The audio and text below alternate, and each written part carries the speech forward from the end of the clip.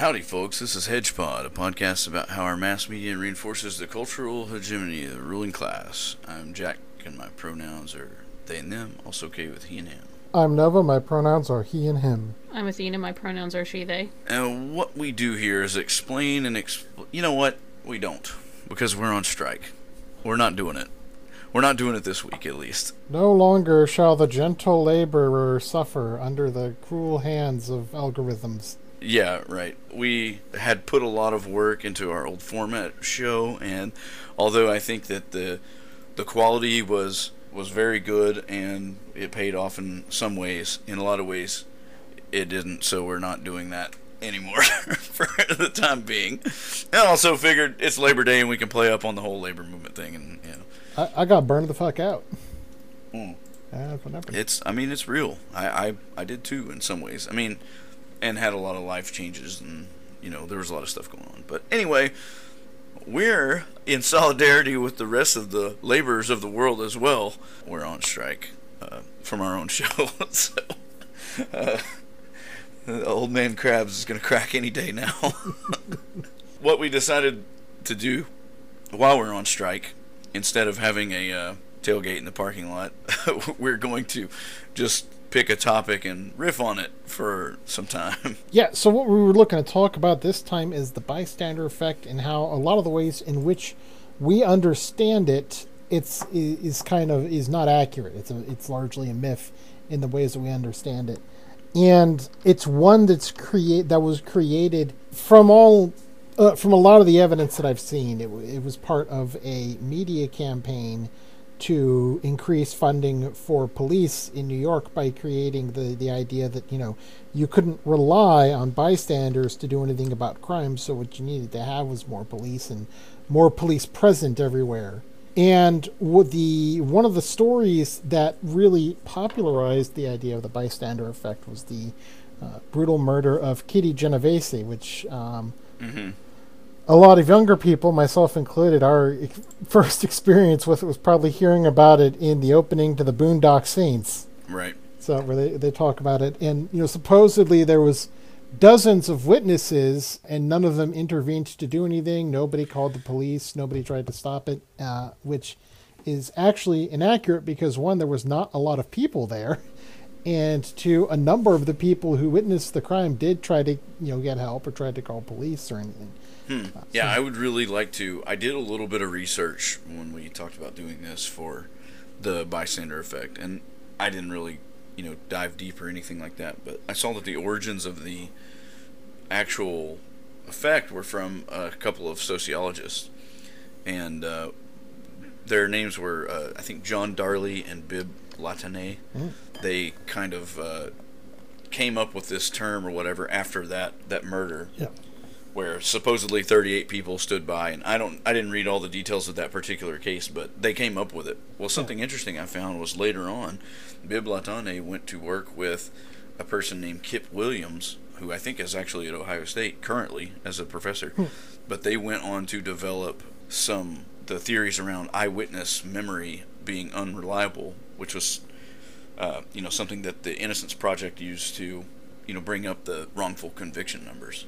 So I thought that was kind of interesting that the person where the bystander effect term originated is like 2 degrees removed from a cornerstone piece of criminology or whatever you want to call it, social psychology, to think critically about the police presence, I guess, in the country. Yeah, it's a weird, 2 degrees of separation sort of thing. Yeah, they're still kind of teaching this as fact true. They were when I was younger, which is becoming not as recent as it used to be. But when I was in high school, my senior year of high school, I took a Psych 101 class, and the bystander effect was taught as basic fact in the Psych 101 class. However, on top of that, I have come to realize that most psych not evaluations, but most psychology research that's only done by 2 people tends to be a little iffy unless they have a huge amount of evidence to back them up. But all of these cases that are always like, oh yeah, we figured this out, and it's like, okay, well, what was your survey like? Like, how many people did you have? Oh, 12, 24. Yeah. Okay. Did you have a variety of people? No. Okay. What do you know the percentage? Just a poor sample. Yeah. Do you know the percentage of like females to males? You know, that kind of thing. No. Okay. What did you do? Right, and I think that was the interesting thing about the actual. And again, I don't really know what all studies were conducted, but it's the bystander effect is more of a social thought experiment than it, as I understood what I read of it, more than it was like an actual observable thing that always occurs, or is like a psychological constant or something like that. Like, Yeah.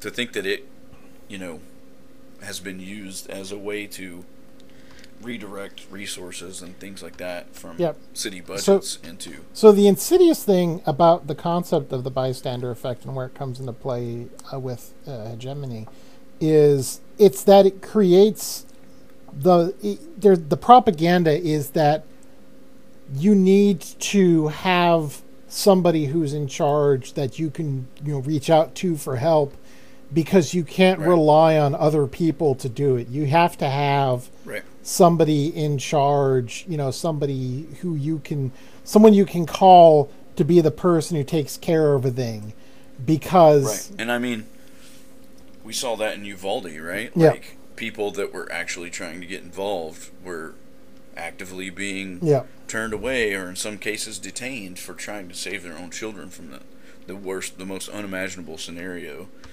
possible.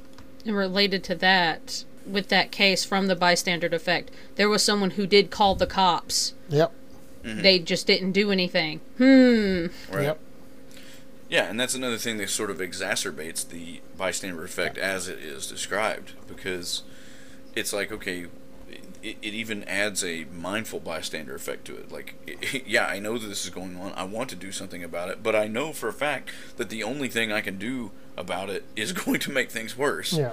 So it's like, are you really a bystander at that point, or are you just like a helpless, Yeah. witness?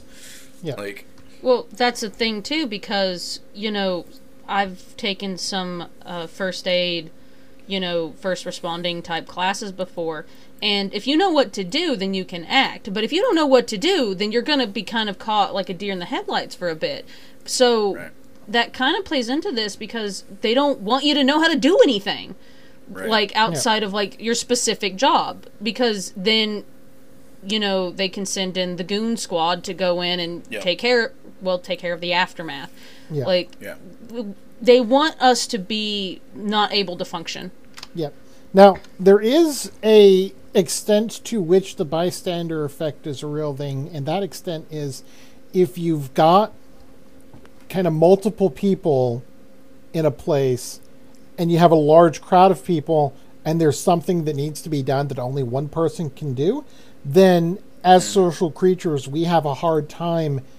We get paralyzed in that moment just because of the group of people that's there. You can't tell who's the one who's supposed to do something, and that leads to confusion. Right. But that's a very different thing than people just not doing anything.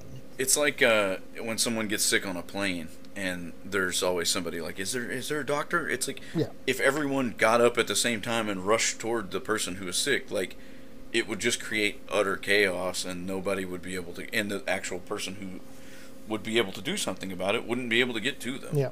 So, like, there is some strong survival instinct, I think, that plays into the way that we perceive crisis in public. Well, I just want to add to what we've been talking about, because I just remembered that I wanted to bring this up. Now that I don't live in the area, I don't mind saying where I used to live, but I came from Stillwater, Oklahoma, and which is the home for Oklahoma State University.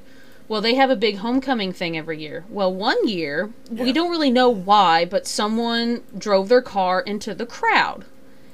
And everyone immediately started acting. There were people coming over from, like, there was someone who was, like, on shift at a fast food place, like, jumped through the fast food window and rushed over to start. Like, everyone was doing their jobs. The ambulance couldn't get everyone in time, so they were using everyone's, like, trucks and stuff.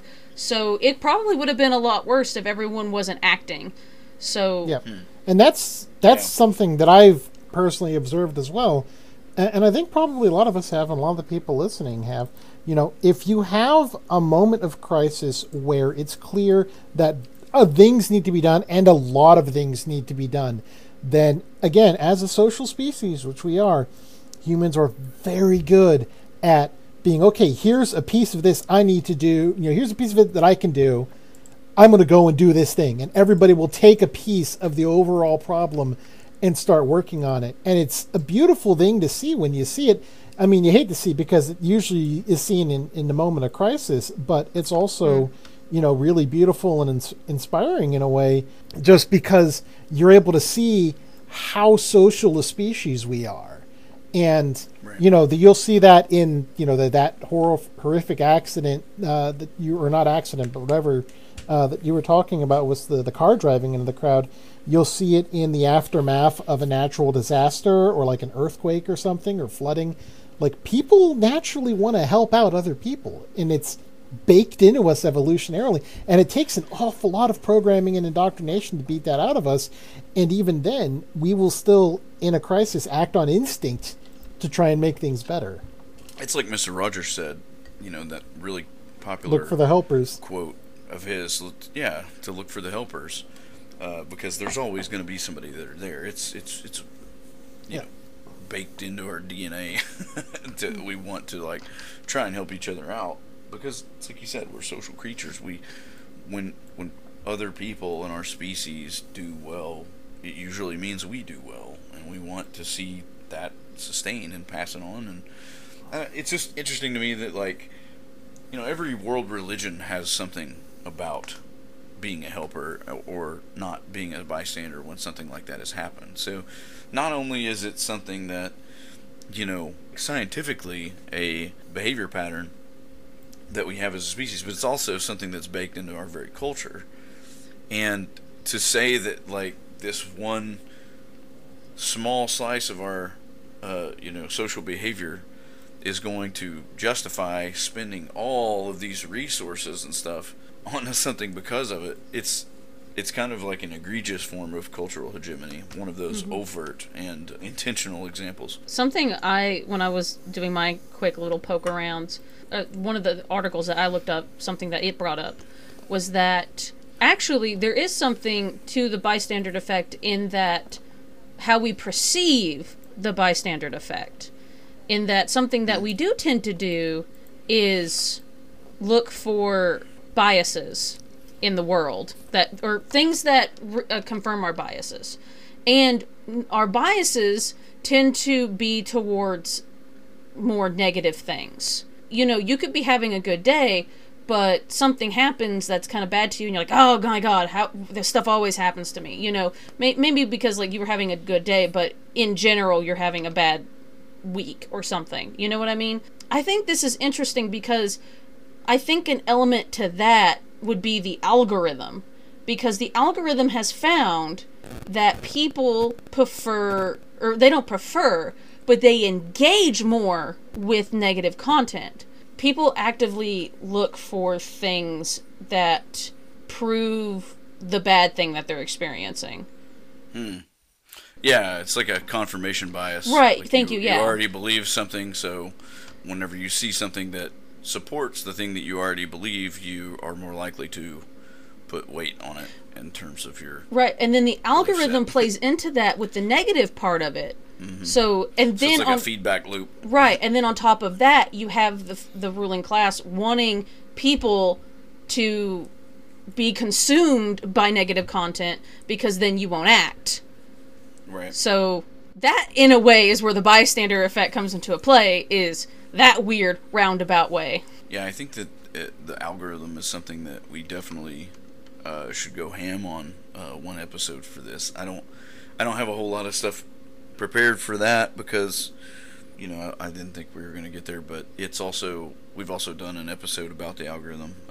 The one me and Soren did was about the CJ the X video, so but it changes every day, and it has a more and more profound impact on our lives.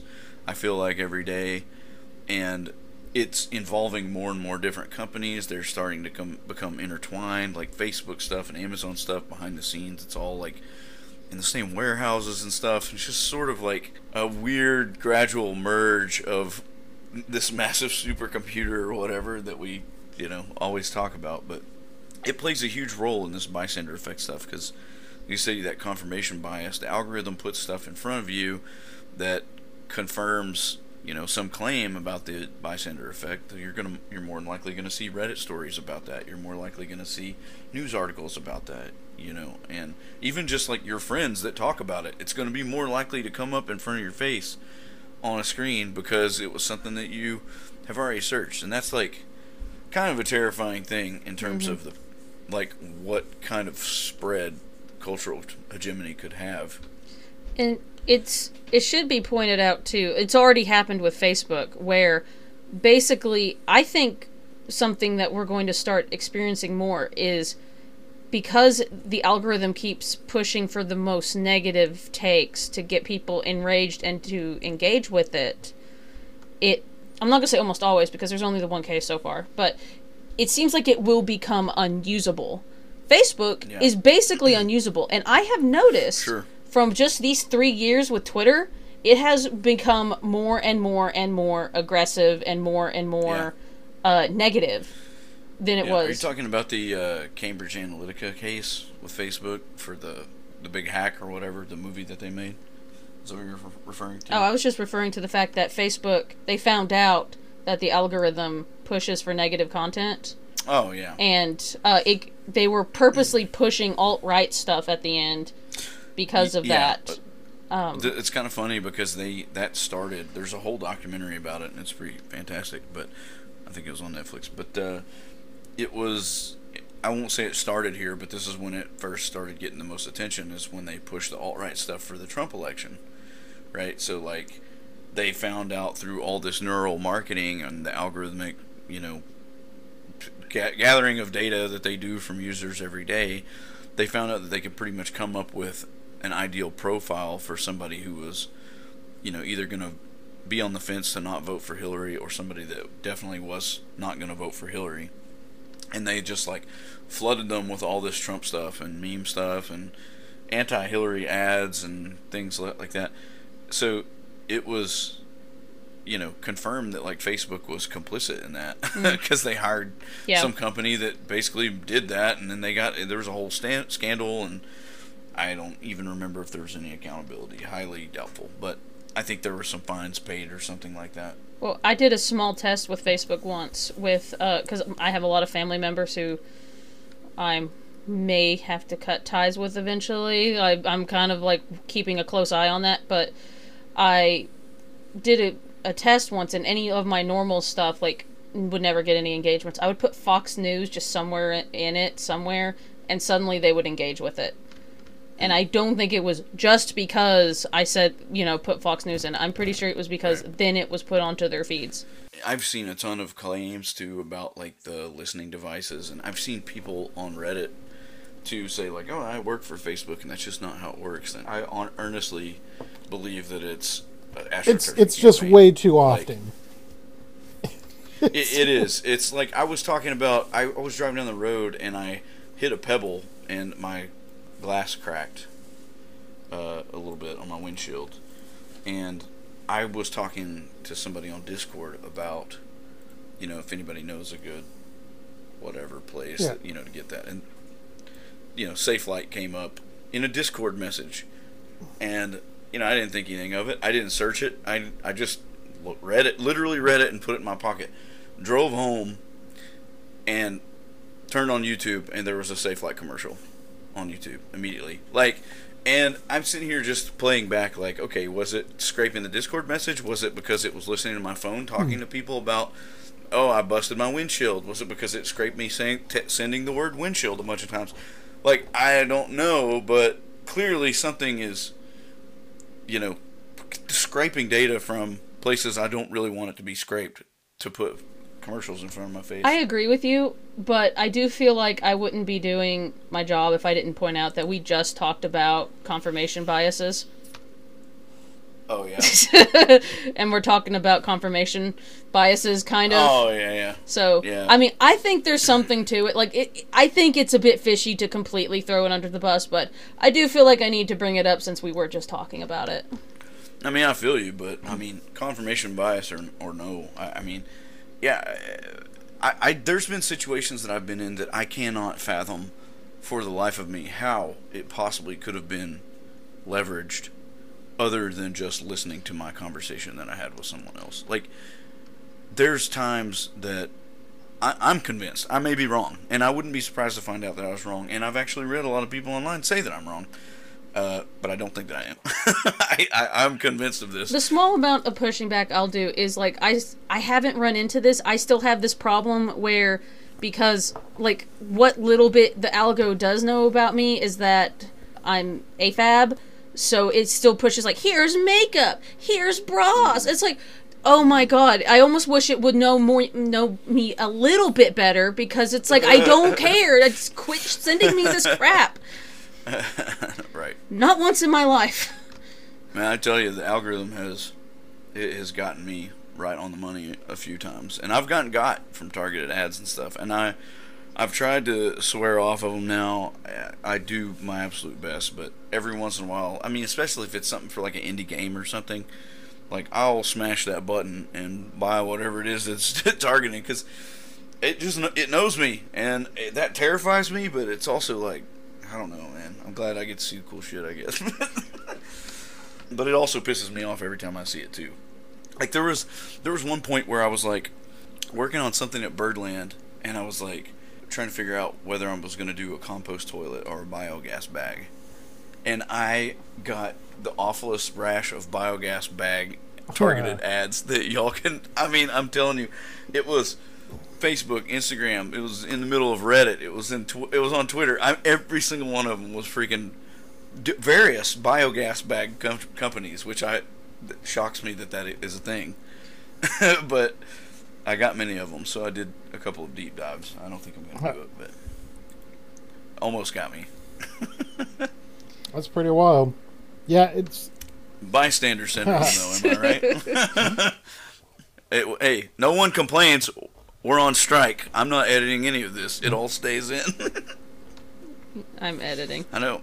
I'm getting comfortable here, and it's like the tailgate. I said it wasn't going to be like one. I lied. It is going to be like a tailgate in the parking lot. We won't go in until our demands are met, which we haven't made demands. We should probably figure that out before we get to this point. If you're looking forward to doing a strike at work, you should probably. Well, so here's the thing, right? If we have no demands, then they cannot be met, and we never have to not be on strike. Yeah, Ooh, yeah. I like the way you think. I don't know if that would work for most people. No, it wouldn't. But considering that our livelihood financially doesn't change whether or not the show is running, that gives us a lot more leverage. We only have but our chains to lose.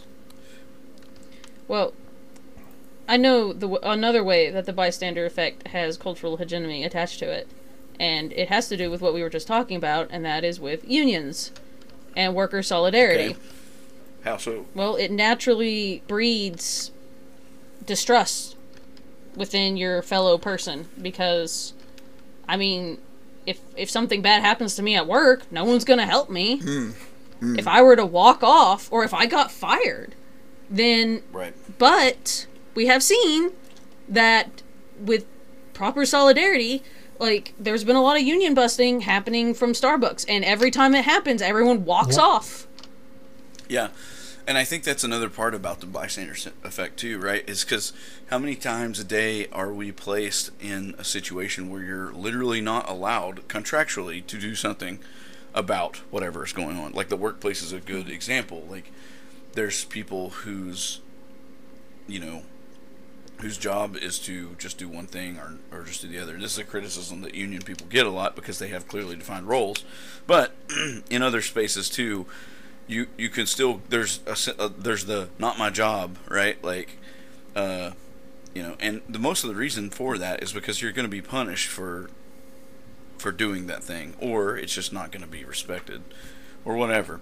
But in the case of like an emergency or something like that, the only way that a coworker wouldn't come to your aid is if they were like forbidden to by the terms of employment. So just by nature of that being a thing or a possibility, it kind of blows the bystander effect to smithereens, because a third of your life you're not going to be allowed to unless your boss says so. So it's sort of a going back to the sample size thing there. Needs some consideration for those cases. I will say, if you don't have a union and you're not able to really, you're struggling to form any solidarity at your workplace, playing the dumb worker card and maybe blaming the bystander effect to why you didn't fix the copying machine might work. Do some quiet quitting. Yeah, and it is Labor Day too, so we won't be publishing this on Labor Day, Labor Day in the U.S. at least. Every day is Labor Day. We are recording it on Labor Day so that we have one day off a year. When I went to the Netherlands on the break from the show, and that was super cool because I got to talk to some actual working people over there and get an idea of what their standard of living is like. Oh no! So shocking no one, they laughed at me when they found out how little vacation time we get and that we don't have, paid family leave guaranteed, and all these other things that we, they just take for granted pretty much in Europe because they fought through years and years of resistance. Well, yeah, that's the important part. They fought. That we haven't done that yet. And right. I get onto some leftists that go oh, well, I'm just sick and tired of the Western left. It's what the fuck you talking about? Yeah. You can't give up on something that hasn't started yet. That's not how this shit works. And I mean, interestingly, it's kind of like a rising tide raises all ships, because in Europe the standard of living is rising, and we're seeing it follow the examples of countries that are considered progressive, and we just are the last to catch on to that. It's almost like we're trying to create a divide between, not just between East and West, but we want to become the far West, and it's, I don't know, you see it in American culture all the time, this sort of Europhobia. Laissez-faire. And it's why would you not want standard 6 weeks vacation guaranteed? Why would you not want? And I mean, I talked to some guy that was from Indiana, and while I was over there too, and he and his coworker, they both work for the same company, of course, but one of them is for the Dutch branch and his is for the American branch. And he said it's they'll be the exact same role, exact same job, but the dude in Europe will make a lot more money and have a ton of benefits and stuff like that, and days off. Actually, I think he said that they didn't really have a bigger salary, but all the quality of living stuff is just not even comparable to the money difference, because it's stuff like healthcare, that we still can't get guaranteed to everyone. It's no-brainer stuff, and we just haven't. Our culture hasn't caught up to that yet, to the point that our people are either desperate enough to fight for it or have enough solidarity to fight for it. I mean, but we're actively starting to do that, though. We are. Not to discredit anyone who's doing a lot more work than I am in the labor movement. Y'all are doing the Lord's work, so keep doing it. Lord Bacchus, because I've got wine in my hand. That's the Lord I was talking about. You're doing the work of Lord Bacchus by going on strike. Labor movements are no joke, folks. I know I'm goofing a little bit, but we watched Matewan earlier today. The movie takes place in West Virginia. It's about the Matewan massacre of 1920, I believe, or 21. I don't know, one of those years. Anyway, it's a huge bloody labor battle, kind of like the Battle of Bear Mountain, but lesser. Big notable moment for labor movements. Those people, they were the coal miners in West Virginia that lived at the company store and all that stuff. All the property was owned by the company. They got paid in company scrip, so they literally had to. They couldn't buy. They were contractually obligated not to buy goods from anywhere else. or they would lose their job. So the company owned their home. It owned their source of groceries and goods, and they charged them monthly for like their uniform and their headlamps and all of that stuff, and they had to still pay rent. So it's just a deplorable labor situation, and they, of course they were so desperate they fought back and violently, and kind of failed miserably because a bunch more of these things kept happening over and over again in perpetuity until up to today, basically. So Amazon's trying to make a company town, or Disney's trying to, or they're both trying to. I don't know. They're all trying to do it. The AI is coming together to be one monolithic megacorp. So I don't know. It's probably the whole world's going to be a company store pretty soon. Or we fight back and that doesn't happen. That would be the preferred outcome for me. I would choose that one. It certainly seems like people are getting pushed more and more, and less have got a place to go. Right. I don't know. Like, something's got to give at some point. Yeah, absolutely. And I mean, you can hear it just like in the tone of our show. Like 2 years ago when we started doing this, it was, we were watching sitcoms and talking about the subtle ways, and it's like it's not even worth looking at the subtle ways anymore. The subtle ways are in a rearview mirror, I think. Not just us, but as a society, I feel like people are starting to wake up to this stuff a little bit more, and that's why we're seeing this big labor movement. And the propaganda is definitely getting more obvious too. It's like, people aren't happy to work there to death anymore. I can't understand it. It's ridiculous. The quiet quitting, I think Athena mentioned that earlier, is a perfect example of that. Like all the articles that came out about quiet quitting, which is just really a new spin on the work to rule, I think is what it was called, which is essentially just doing the bare minimum, showing up and paying and working for what you get paid to do and nothing else. And that's basically what quiet quitting is, or in some cases it's doing less than that, but just whatever you can get away with to not get fired, which is also go based. for it. Why not? Where you're not getting equity in the company. So when we see articles and these think pieces come out talking about quiet quitting and trying to rebrand it and say all this stuff, it's a little bit laughable because where was it? It's just funny to think about the same people that wrote the articles about quiet quitting are also the same people that coined the term essential worker and called them, heroes. The Marco's Pizza delivery guy was a hero.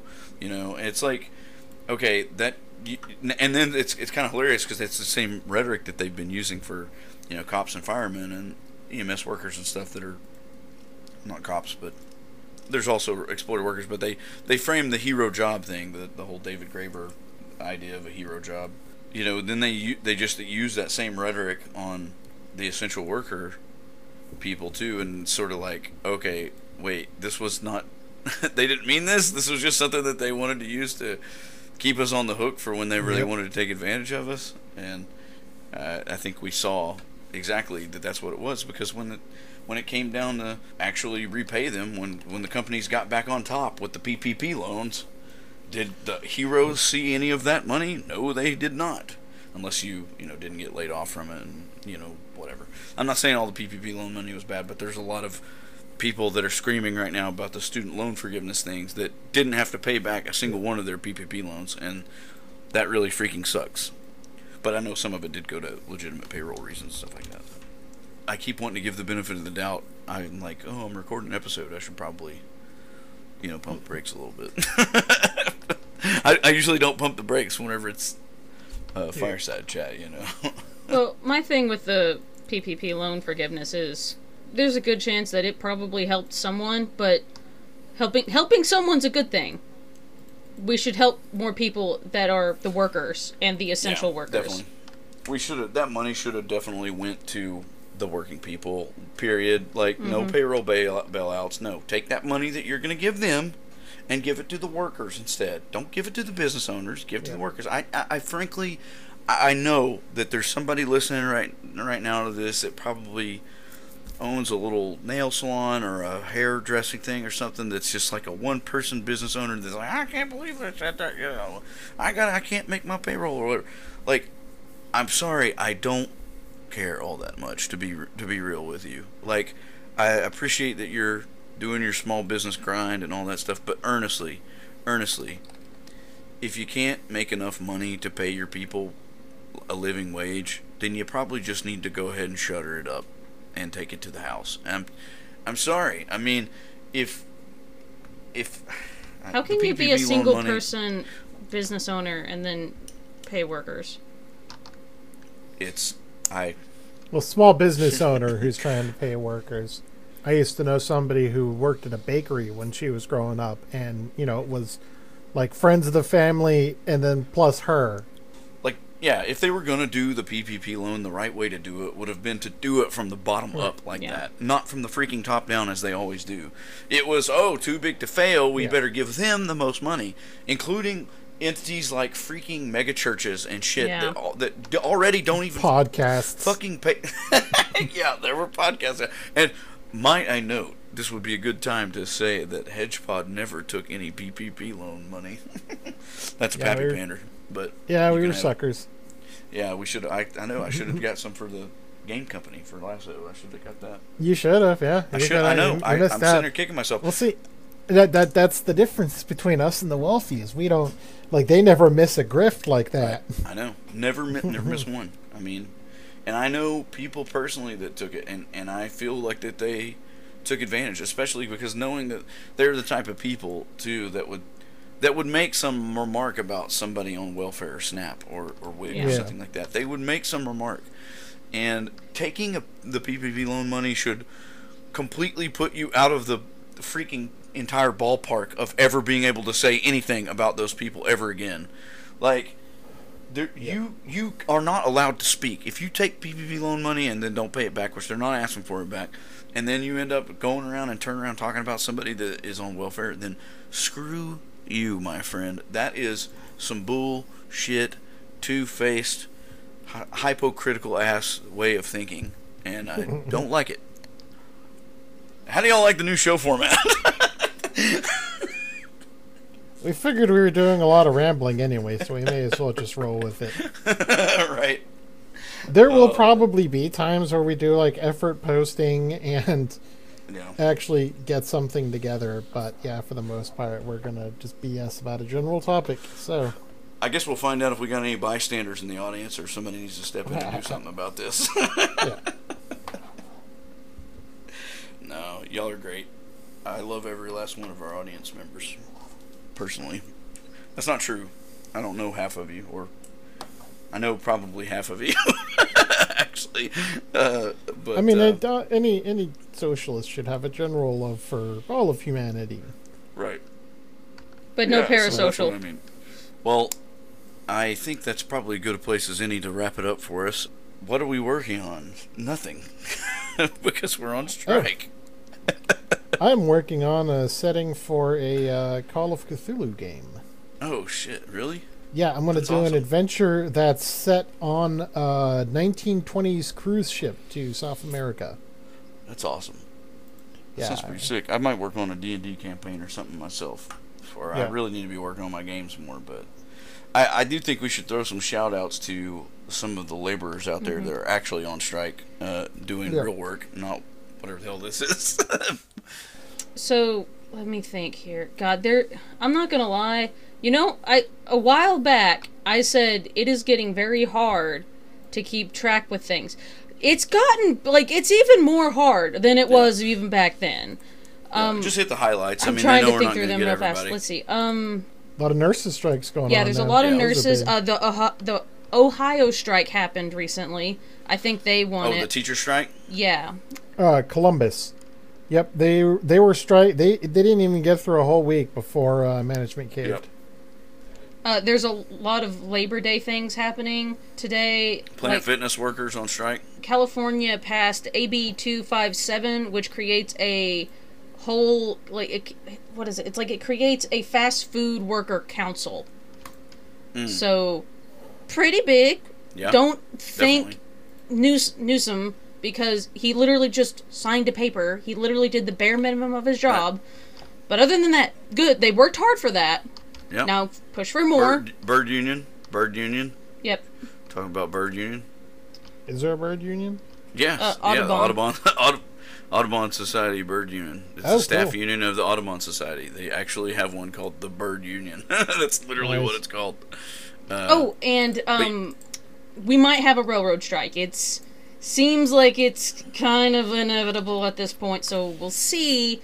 And UPS is going around across the country and gearing people up for a huge UPS strike in 2023. Yeah, we should. Very excited about that. We probably need to do a little bit more due diligence if we're going to do this last segment of the show every time from here to do labor call-outs while we're on strike. We should probably get the names of the actual unions and just read them off, instead of just saying like that That'd be cool. that the business is on strike or whatever, like Starbucks union. Like it's actually called Starbucks Union. Well, United, which one? Because there's many, yeah, exactly. Well, I mean, we can just do our best on it, but we'll try to get that. Because the only reason I say it is because I think that they could actually get some useful. Well, here's the street cred, big ones. Teamsters are actually they've been a little in the past, but they seem to be kind of stepping up. There's one in particular. Is that the one? Are the Teamsters what's doing the railroad strike? No, they're doing UPS. No, that's a different group. International Rail Workers or something? Railroad Workers United, RWU, is the railroad strike. Teamsters also has a cannabis, Teamsters 420, so that's fun, like that. I'm kind of hoping that there's been talk of like a sex workers union forming up, and they've been talking about 69 as their number, and I'm really hoping that it goes through. That's fine. Nice. We also started the Tech Workers Guild. Me and some other people in the industry started this a while back. It is I guess technically a union, but we have like a Discord server and working on some bylaws and stuff like that. Just trying to get some wheels in motions on that. So shout out to any of the Tech Workers Guild people if they're listening. Thanks for the work y'all are doing and getting awareness. SEIU. Yes. Service Employees International Union. They've been pushing for, trans rights and LGBT. They pushed, women issues, like, so pro Roe v. Wade, not it being overturned, but pro right. pro it existing and pushing for black workers and stuff like that, from what I can tell. So yeah, our local nurses here were in the SEIU, the big strike that was happening downtown. Yeah, so they are doing some great work for sure. But yeah, stand strong. Solidarity to all the workers out there, and hopefully our strike doesn't last too long. And I think most strikers, the reason they're on strike is because they want to get back to work. Honestly, they really do. But they just want to do it on terms that are fair and dignified. And so, if you're an employer out there and you're trying to listen to us to figure out why people are going on strike and why they're so whiny or whatever, it's because you're not treating them fairly. So give them some company equity, or at least some time off, or pay them better, or do something. Or health care. Stand out of the way so they can own the means of production, which is the ultimate goal. That'd be the ultimate goal for sure. Sell your business to your employees and work alongside them. You never hear about that happening. Yeah. Do that if you want to keep your workers from striking. And it has to have happened at some point somewhere. Well, it has to have happened. The tenants. There was a group of tenants that basically wanted to co-op their building. Yeah, a tenants union somewhere. I saw that. I'd like to track that story down too. But anyway, y'all have been great. Thanks for hanging out with us, playing some cornhole, drinking some beer or wine in my case, while we're at the official HedgePod on Strike tailgate party. And hope you listen to us the next time we do this. Yep. Bye. All right. Bye.